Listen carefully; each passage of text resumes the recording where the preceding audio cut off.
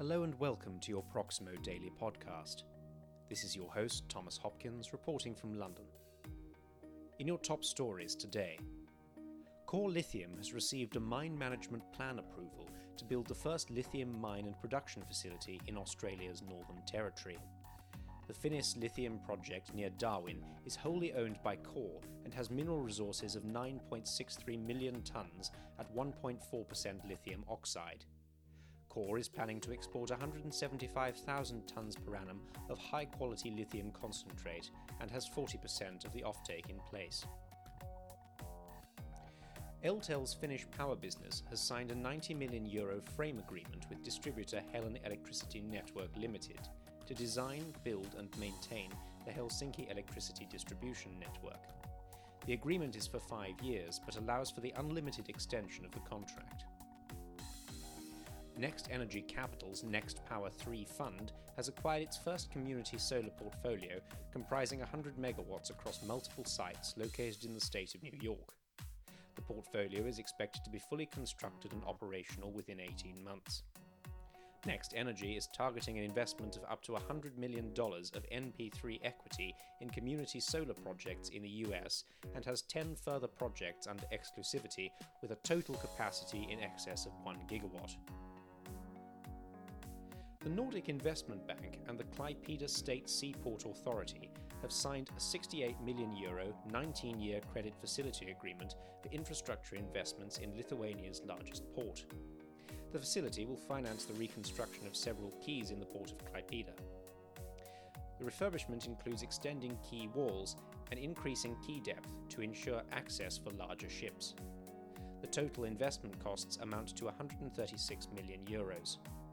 The refurbishment is scheduled to be completed by the end of 2023. The port's annual capacity is expected to increase by 19.1 million tonnes, or 29% of its current capacity. The Asian Infrastructure Investment Bank has agreed a $404 million loan to improve intercity travel and cross-border connectivity in Bangladesh. The upgrade of the country's national highway N2 between Sylhet and the Tamabil border crossing will improve overall commuter safety and reduce travel times for road users, including freight vehicles and buses. Project funds will go towards the construction, operation and maintenance of roads, in addition to institutional and project management support. Renew Estate has signed a connection agreement with local transmission company Powerlink for its 250-megawatt Rods Bay solar farm near Gladstone in Queensland.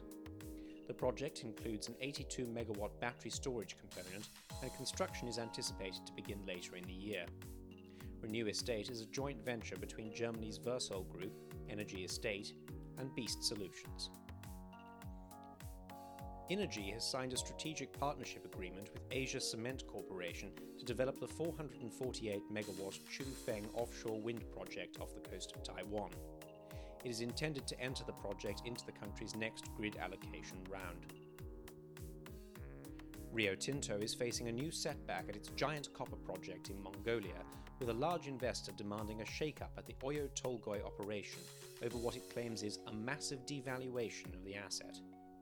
US hedge fund Pentwater Capital wants the designation of a new independent director to represent the interests of minority shareholders at Turquoise Hill Resources, the Rio-controlled company that operates the mine.